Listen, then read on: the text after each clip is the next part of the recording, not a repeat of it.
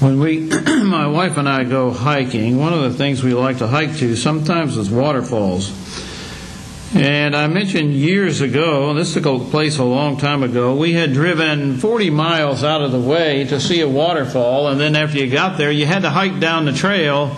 I forget how far it was, but you had to go quite a ways. Well, I didn't grow up in the South, but I had grandparents and uncles and aunts that lived in the South, and we learned a long time ago that when you went out at night, you always carried a flashlight. And it wasn't always just to see where you were going, it was to watch out for snakes. Because their snakes were prevalent in some of those areas that my relatives lived in. And if you had to walk through tall grass, you were always very cautious, because you knew that a snake could be anywhere. And so as we hiked down that trail, I told my wife that you need to slow down and stop jumping over those logs. You need to be careful because you're going to run into a snake. She said, I'm not going to worry about it. She kept going, and I kept saying, you need to slow down and be careful. And then the next thing I know, she jumped over a log, and I heard her suck in her breath, and there was a timber rattler that was laid across the path, and it was the biggest timber rattler that I had ever seen. Well, immediately, my response was, boom, I'm gone. And she's like, we got to make a picture of this. No one will believe that we've seen a snake this big. Well, we didn't have the cameras that we have today. We didn't have cell phones back then. All we had was a Kodak Instamatic camera. Now, if you know anything about a Kodak Instamatic camera, it had a little tiny viewfinder that you had to have right up to your face, and it did not magnify anything. And so she's trying to get as close to it as she could, and I'm like, if you get bit, you're on your own. I'm not sucking out anything to get that venom out of you. It's not happening. You're just dead. Not happening. I was gone. And I think that sometimes we need to understand that we need to treat sin like we would a snake. I could have went around, but I told my wife, if there's one, there could be more. And so we didn't see that waterfall. It wasn't worth the price. It wasn't even worth the thought. So we went back to the car without seeing that waterfall. Paul told Timothy that we're involved in a fight. In 1 Timothy chapter 6 and verse 12, Paul says to Timothy, fight the good fight of faith. Lay hold on eternal life, whereunto thou art also called, and hast professed a good profession before many witnesses. Brethren, we're in a battle in this world. We're in a battle for our lives, and for the souls, not only our souls, but the souls of men and women throughout this world. And there's a time that we have to retreat. There's a time that we need to move back. I was interested at one point in trying to understand why on a military uniform that sometimes the flag looks like it's backwards, because usually a flag hanging on the wall, you've got the stars over in the left-hand upper corner.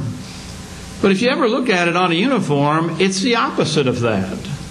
And so I wanted to know what the reason was, and some of you that have served can tell me if I'm right or wrong after the service this morning or tonight.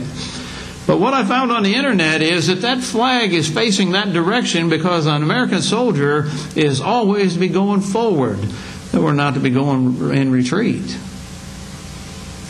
But I think that even a soldier knows that there are times that you need to run. There's times that you need to retreat. And that's what we're going to look at tonight. Because there's problems in our lives that we have to deal with. And there's sin that is out there that we need to be cautious of. And James chapter 4 and verse 7 says, submit yourselves therefore to God. Resist the devil and he will flee from you. And so the Bible tells us that if we stand up, that there are times that the devil may flee. And we see that happen with Jesus in the wilderness when he was confronted 3 times by the devil with temptation. And he used Scripture and the devil left him. He left for a season. He didn't leave him entirely forever, but he left for a period of time. And the devil may leave us for a period of time, but he's going to come back. But Paul reminds us that there are some things as a Christian that even in this spiritual battle that we're involved with, there are things that we need to flee. There's things that we need to run away from. Like my reaction to that snake, there are things that we need to avoid, that we need to stay away from. And when we see them in the path, it's time to go the other way. And that's part of the battle. One of the items that I want to talk about is flee youthful lust. In 2 Timothy chapter 2 and verse 22, Paul told Timothy, flee also youthful lust, but follow righteousness, faith, charity, peace with them that call on the Lord out of a pure heart. There's things that young people are faced with that we sometimes as we mature, we understand that those things were dangerous. But sometimes as young people, we don't see those things. We don't look at it as something that's dangerous. We don't look at it like it's something that's going to hurt us. And we look around and we see other people involved with those things, and they're doing it, and everything seems okay. But God tells us that there are some things that we need to run away from, that we need to stay away from. Timothy undoubtedly was a godly man. But you don't prove your godliness by seeing if you can resist the lust of the flesh. In other words, you don't try to get as close as you can to it. I didn't want to be close to that snake. I could have cared less if we would have had a picture. But that's what we do sometimes. We want to get as close to sin as we possibly can and see if it's really going to have an effect on us. 1 John chapter 2, verses 15 through 17 says, love not the world, neither the things that are in the world. If any man love the world, the love of the Father is not in him. For all that is in the world, the lust of the flesh, and the lust of the eye, and the pride of life, is not of the Father, but is of the world. And the world passeth away, and the lust thereof, but he that doeth the will of God abideth forever. Brethren, it's important that we serve God. It's important that we follow God. It's important that we listen to what He tells us, because this world is only temporary. And we see in the Old Testament, we've seen in the New Testament, where people have looked out into the world and seen those things and went and got involved with it and turned away from God. And I think that we've seen people in our own lives where that's happened to. And maybe it's happened in our own life, where we tried to get as close to it as we possibly could to see what was going to happen. You see, there are times that people get caught up in sin because they wanted to see if they were strong enough to resist it. You know, there may be a hot pot on the stove, and Mom might say, that pot's hot, don't touch it. Now, do I need to touch it to find out if it'll burn me or not? That's the way we are sometimes. I remember one time we went out to eat. We were on vacation and we stopped at a hotel, and they had on the back of the key that they gave us, or whatever you call that card, and it had a discount for the hotel, or for the restaurant that was across the road. And we went there, and we weren't dressed as highfalutin as some of those people that were in there, so they kind of looked down on us, and we weren't very comfortable there. Well, we were comfortable. I don't think they were comfortable with us. And they said a few things that would lead us to believe that. But I remember that they brought the dish out and sat it in front of me and said, "Don't touch it. That's 500 and something degrees." So when you know what I did? Touched it. And looked at them, and it didn't burn. But that's what we do sometimes. People warn us. Parents warn us. Teachers warn us. Preachers warn us. Elders warn us. Our fellow brothers and sisters in Christ warn us. And sometimes we still want to touch it and see if it's going to burn us. We want to get as close to it as we possibly can. Why? Are we stronger than some of the other people? Are we stronger than those that we have seen fall? Why is it that we want to try to get as close to it as we possibly can? You see, people get trapped in drugs and alcohol and other similar things because they're curious to see what it's like. And why people say it's so hard to avoid addiction. And they sample it just to see. I won't be an alcoholic. I won't be a drug addict. Well, how do you know? Why test yourself? Why take that first drink? Why take that first hit or whatever else it may be? Why do that when you can avoid it? And that's why Paul tells Timothy to flee some of those things that you're tempted with as a young person. Sometimes when we get older, we don't have those temptations. We have other temptations. But sometimes as a young person, we feel invincible. I keep saying we. Yeah, I think I'm young. But we think we're invincible. We think that nothing's going to touch us. It won't affect me like it will others. Don't put yourself to that test. Avoid those things. 1 Thessalonians chapter 5, verses 21 and 22 says, "Prove all things, hold fast to that which is good, abstain from all appearance of evil." Stay away from those things. And many times when you look out and you say, Mom and Dad's just, they're old-fashioned, the preacher's old-fashioned, these people are all old-fashioned, they just don't want me to have fun. And I've had people that will tell me, you just don't want me to have fun. God doesn't want me to have fun. God knows what's good. God knows what you need to avoid. God knows the pitfalls that you can get caught up in. And He knows how deceitful Satan can be. And so don't try to test yourself by doing things that you know are not right. And when you know something is bad, it's foolish to test to see how bad it is. Joseph, I think, is a great example for us. When Potiphar's wife trapped him in the house and attempted to get him to have sex with her, what did he do?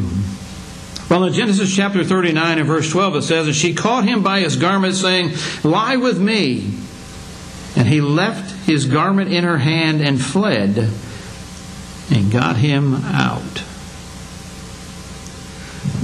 Now, he was in a situation where his brothers back home, his dad, nobody in the family would have known what he was doing. And perhaps they could have kept it a secret where no one knew what was going on. But Joseph knew what she wanted him to do was wrong. And he didn't drop to his knees and pray. He didn't ask for somebody to help him to get out of that situation. He knew that the answer was to run. And that's exactly what he did. Now you say, well, look at what it cost him. Yeah, what did it cost him? I'll tell you what it didn't cost him. It didn't cost him favor with God. God approved of what he did by running. And it may have looked bad with all the other people. Oh, I can't believe you wouldn't have done that, Joseph. But Joseph knew that what she wanted to do was sinful. And so he ran out of that situation. And that's what we need to do sometimes. Staying to see how long we can resist is something that's foolish. And it would have been foolish for Joseph. The Bible says, flee fornication. 1 Corinthians chapter 6 and verse 18, flee fornication. Every sin that a man doeth is without the body, but he that committeth fornication sinneth against his own body.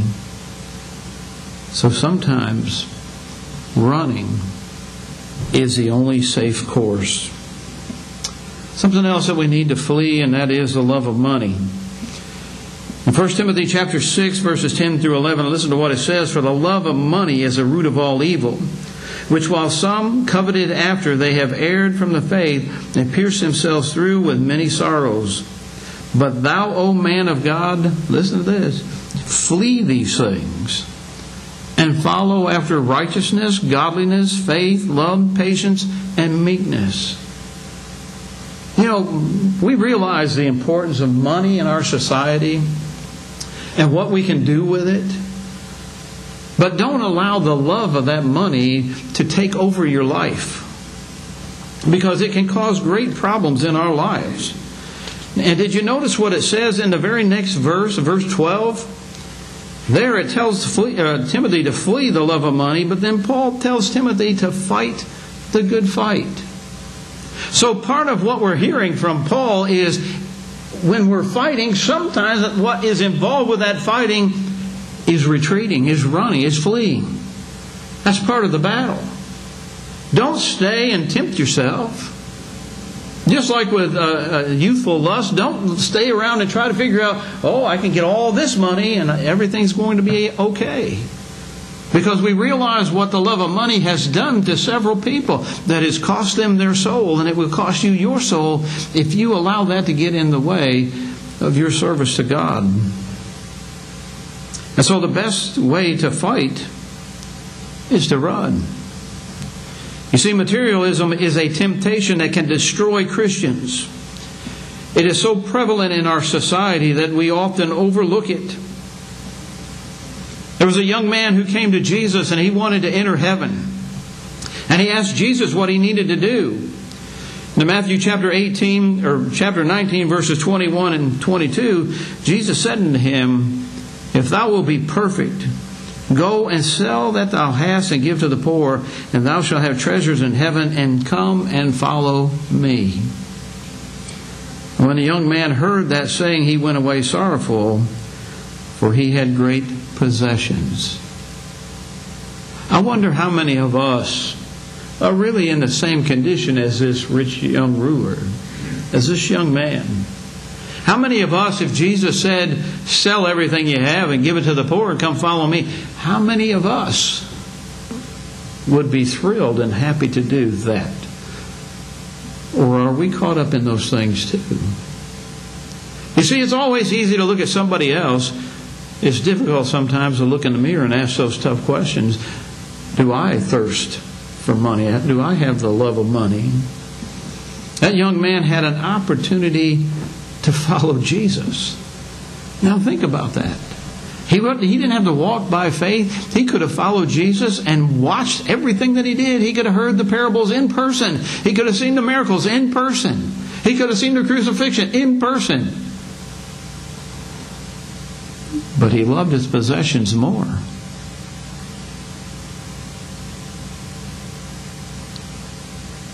Where do you think following Jesus would lead to?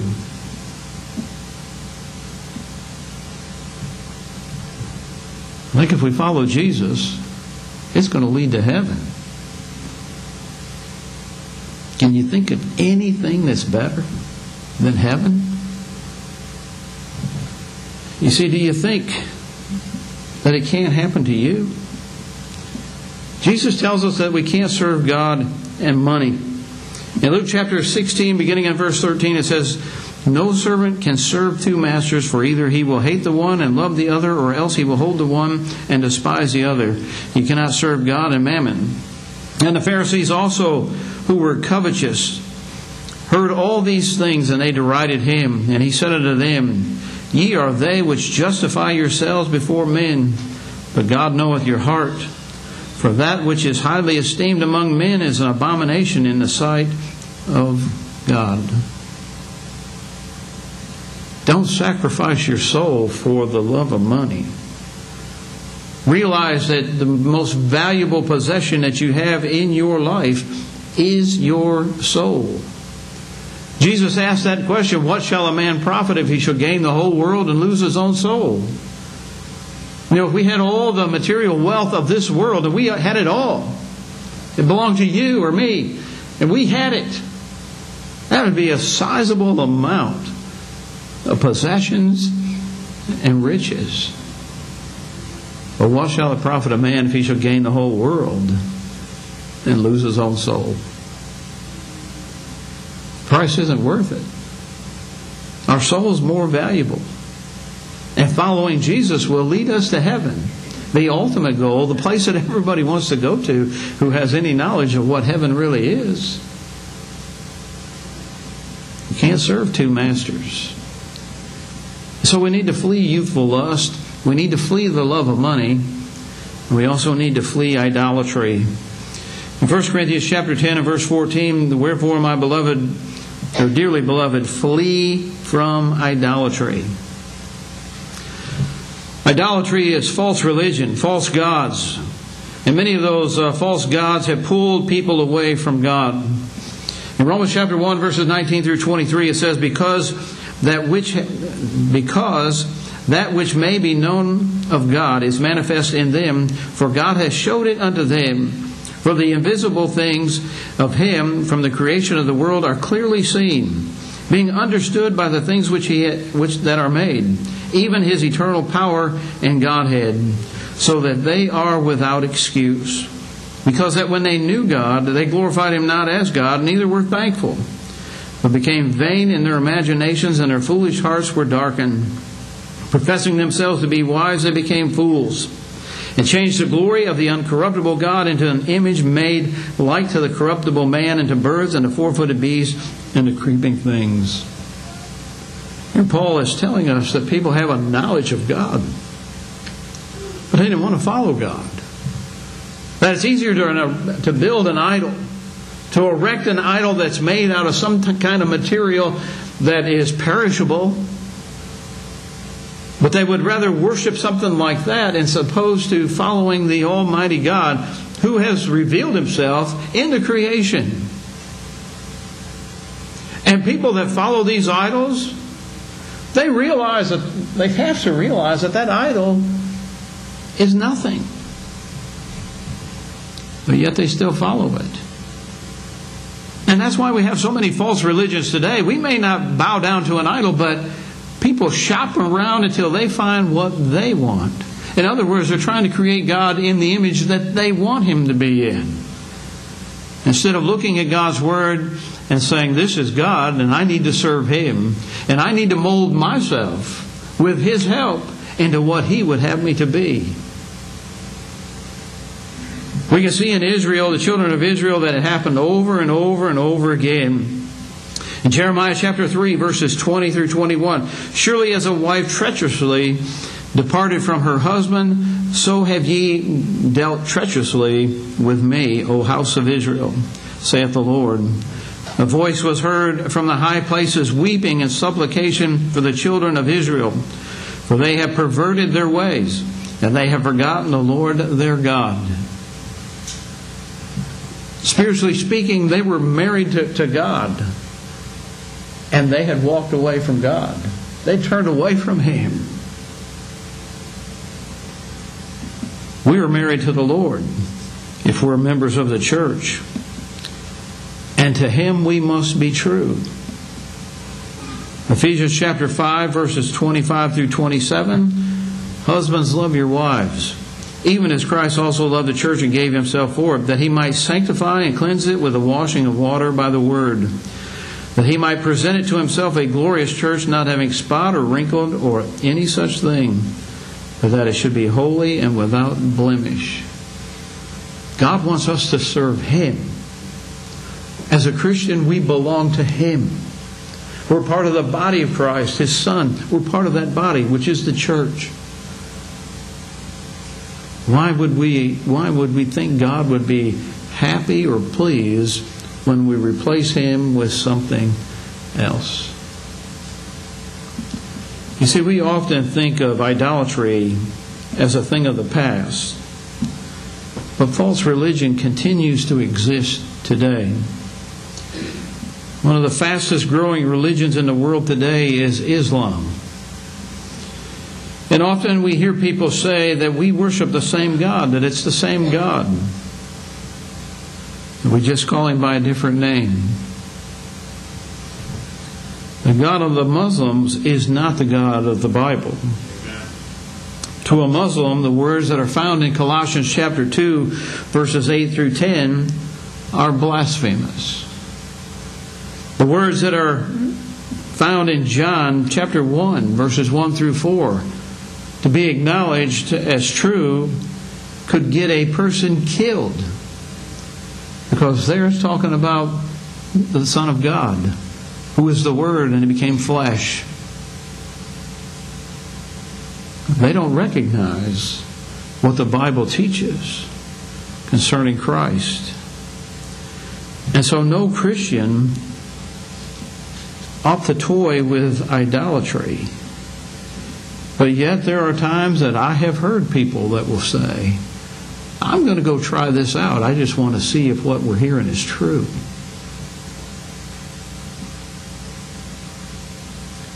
That's a dangerous way of life. Don't do those things. Flee. The Bible also teaches us that we're to flee from the wrath to come.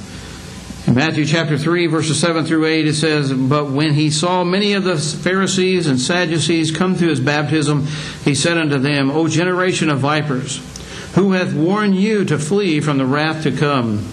Bring forth therefore fruits meet for repentance. Christians realize that sin is dangerous. And we need to know the dangers of that sin. We talked about that a little bit this morning when we acknowledged that people make excuses for sin, try to cover up sin, try to make it sound better than it really is. But sin will separate us from God. And sin will cause us to be lost if we don't take care of it. In 1 Peter chapter 4, verses 17 through 18, For the time is come that judgment must begin with the house of God. And if it first begin with us, what shall the end be of them that obey not the gospel of God? And if the righteous scarcely be saved, where shall the ungodly and the sinner appear? What's that implied there? It's telling us that we're scarcely saved. We don't deserve to be saved, but Jesus made a way. God made a way. When He died on the cross, when Jesus died on the cross, He made a way so you and I could have the forgiveness of sin and be a child of His.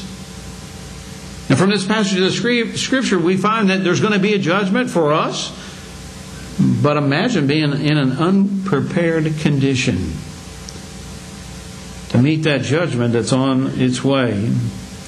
Because in 2 Corinthians chapter 5 and verse 10, it says, For we must all appear before the judgment seat of Christ, that everyone may receive the things done in his body according to that he hath done, whether it be good or bad. That's a frightful thing when you're not prepared. It should be a frightful thing if you're not prepared. As a Christian, we realize the seriousness of living a life in faithful service to our Lord. Do we really believe what the Bible teaches us concerning the seriousness of sin and the things that we need to flee from or avoid in this life? Shouldn't this make a person pull back as far as they possibly could from sin? As Paul said, shall we continue in sin that grace may abound? God forbid. How shall we that are dead to sin live any longer therein? As Christians, we died to sin. We came up out of that watery grave of baptism. Let me ask, why did we go into it to begin with? Because we knew that we were lost. We knew our destiny was going to be hell. And so we went down in that watery grave of baptism, and we came up to have our sins washed away by the precious blood of Jesus Christ, so that we could live a life in faithful service to God. So why would we want to go back into that world of sin? And that's what Paul was dealing with. God's grace is wonderful. And because you sin, you may have God's grace. He makes a way for us and provides forgiveness for us when we meet His conditions. That doesn't mean as a Christian that we're supposed to be looking for ways to transgress God's law.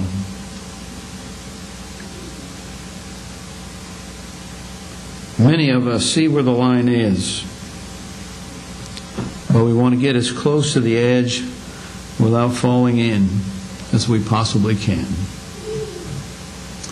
Ephesians 5, verses 5 through 8. For this we know, that no whoremonger, nor unclean person, nor covetous man, who is an idolater, hath any inheritance in the kingdom of Christ and of God. Let no man deceive you with vain words, for because of these things cometh the wrath of God upon the children of disobedience. Be not ye therefore partakers with them, for ye were sometimes darkness, but now ye are light in the Lord. Walk as children of light. God expects us, Jesus expects us, to continue to walk in that light when we come up out of that watery grave of baptism, that new creature, that change has taken place. And we are to stay away from sin, to avoid sin. Doesn't mean we're going to be perfect. If God expected us to be perfect and to never sin, then He wouldn't have made a way back for us. But He does not expect us to go out there and willfully sin. So don't be a partaker with those who do. You see, God's wrath will come upon all sinners.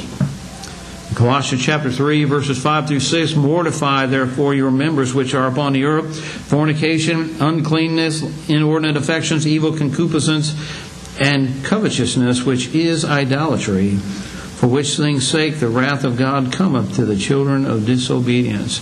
We know that the wrath of God is coming.